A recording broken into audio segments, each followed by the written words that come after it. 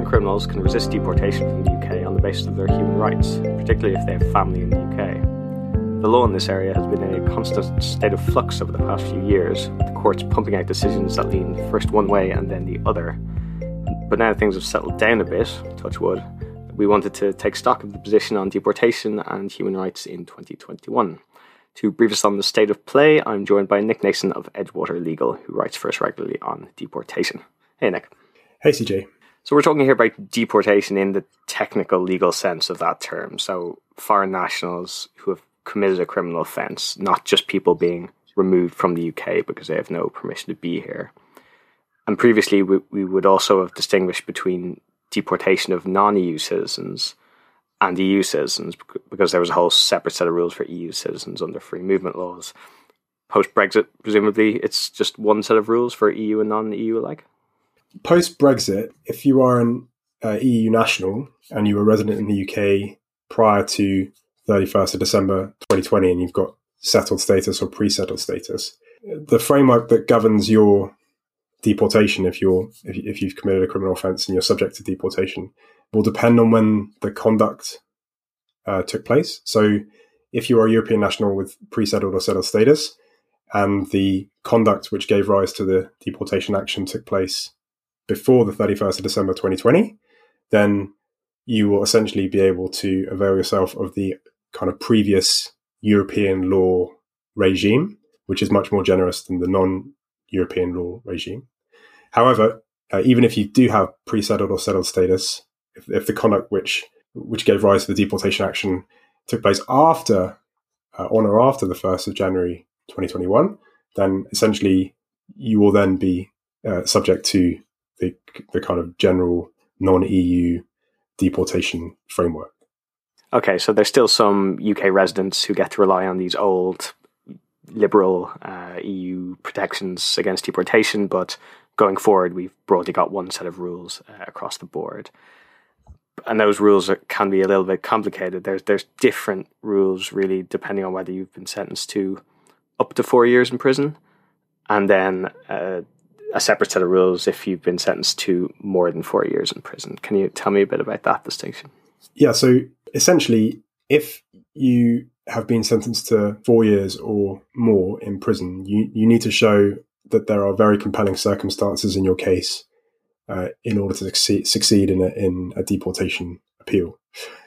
If you have been convicted and sentenced to fewer than 4 years in prison, then you can rely on broadly two exceptions, one relating to your private life or your integration in the UK, and the second one is in relation to your family relationships in the UK. And within the family relationships exception, you can rely on a relationship with a partner, or you can rely on a relationship with a child, a qualifying child who's British or who's been in the UK for more than 7 years.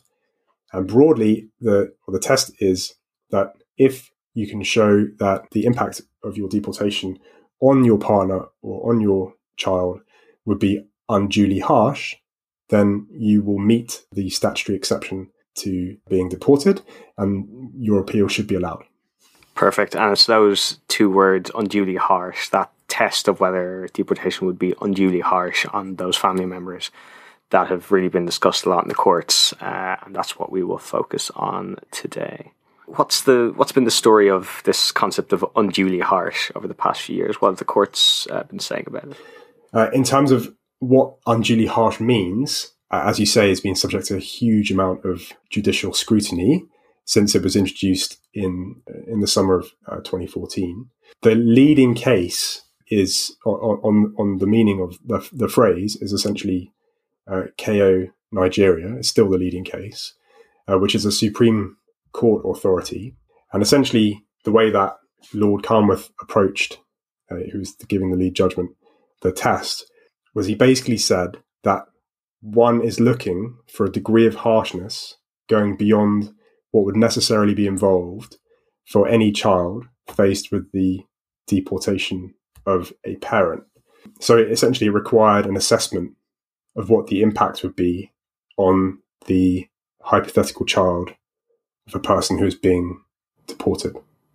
So that's our starting point, is this Supreme Court decision in KO, Nigeria. When was that decided? So that was at the end of 2018. Okay.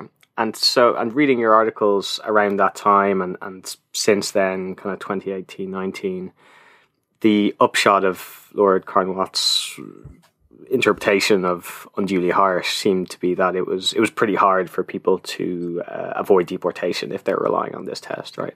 Yeah. So the kind of lower courts and mainly the upper tribunal and the Court of Appeal took what Lord Carnwatt said in a very literal way, and the outcome was essentially pretty draconian, and it was extremely difficult to succeed in the way that the test was applied.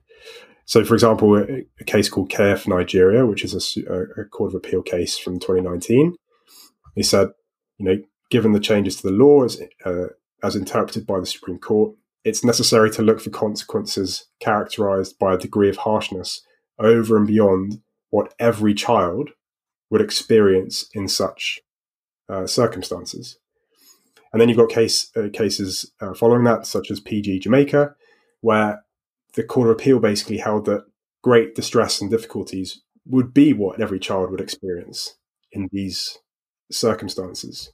So essentially what you would have to do if I was representing a client is I'd have to go beyond what showing great distress and great difficulties, which was kind of priced in to this equation.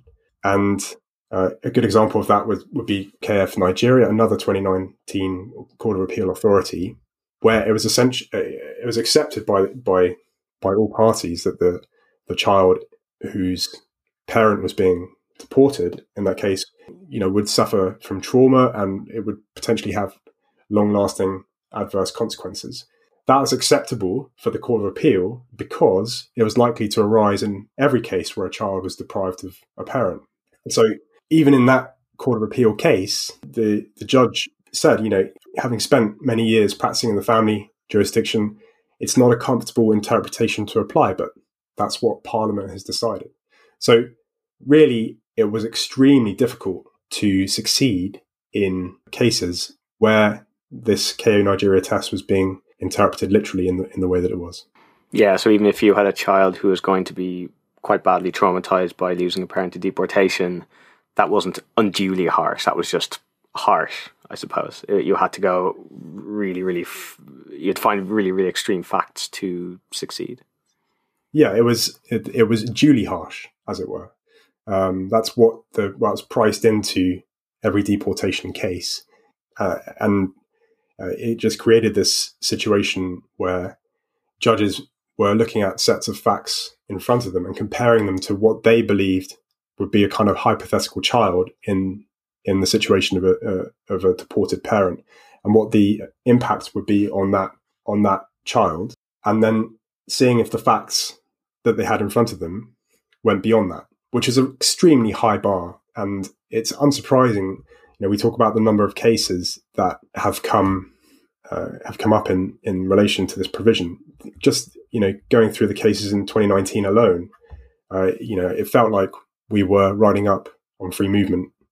Deportation cases a couple of times a month. Such was the regularity of the kind of judicial comment on this particular phrase.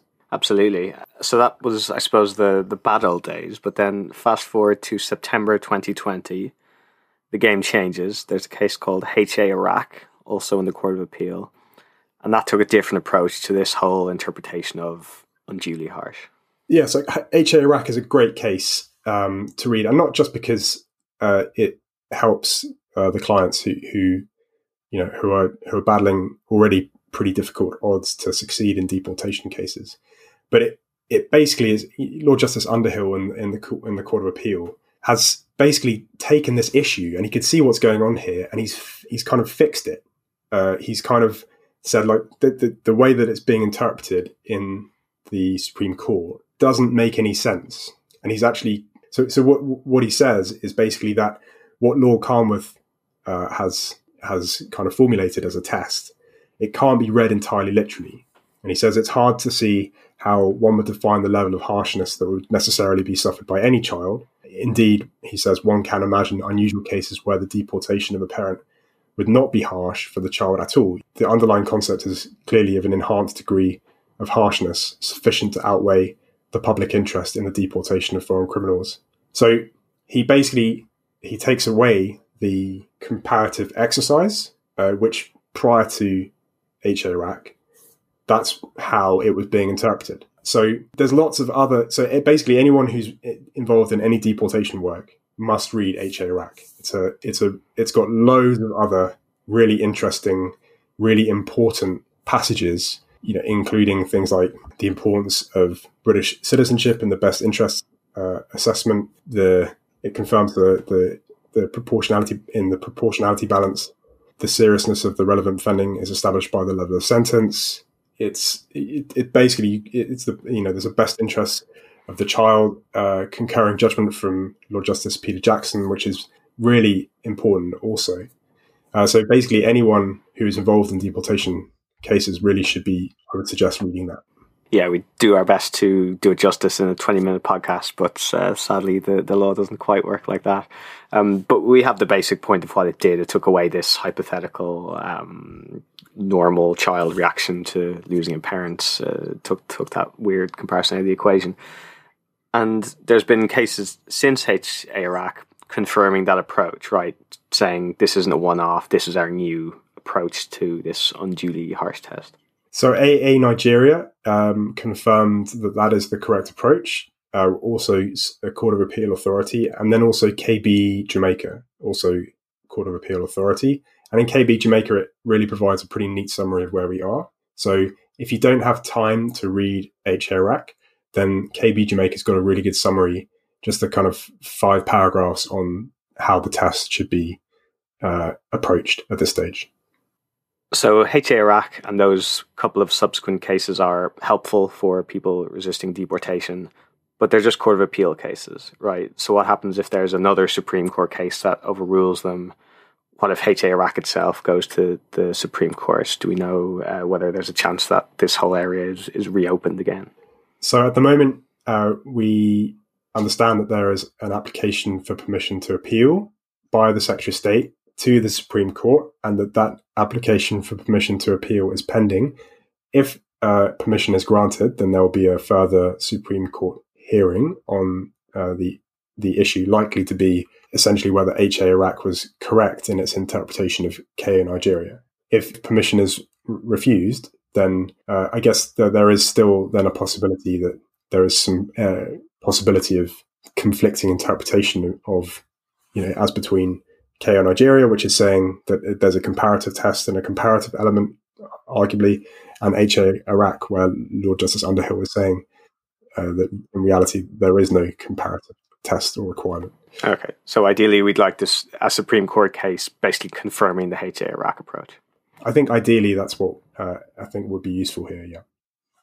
This is all very highfalutin, right? Court of Appeal, Supreme Court, unduly harsh test interpretation, etc.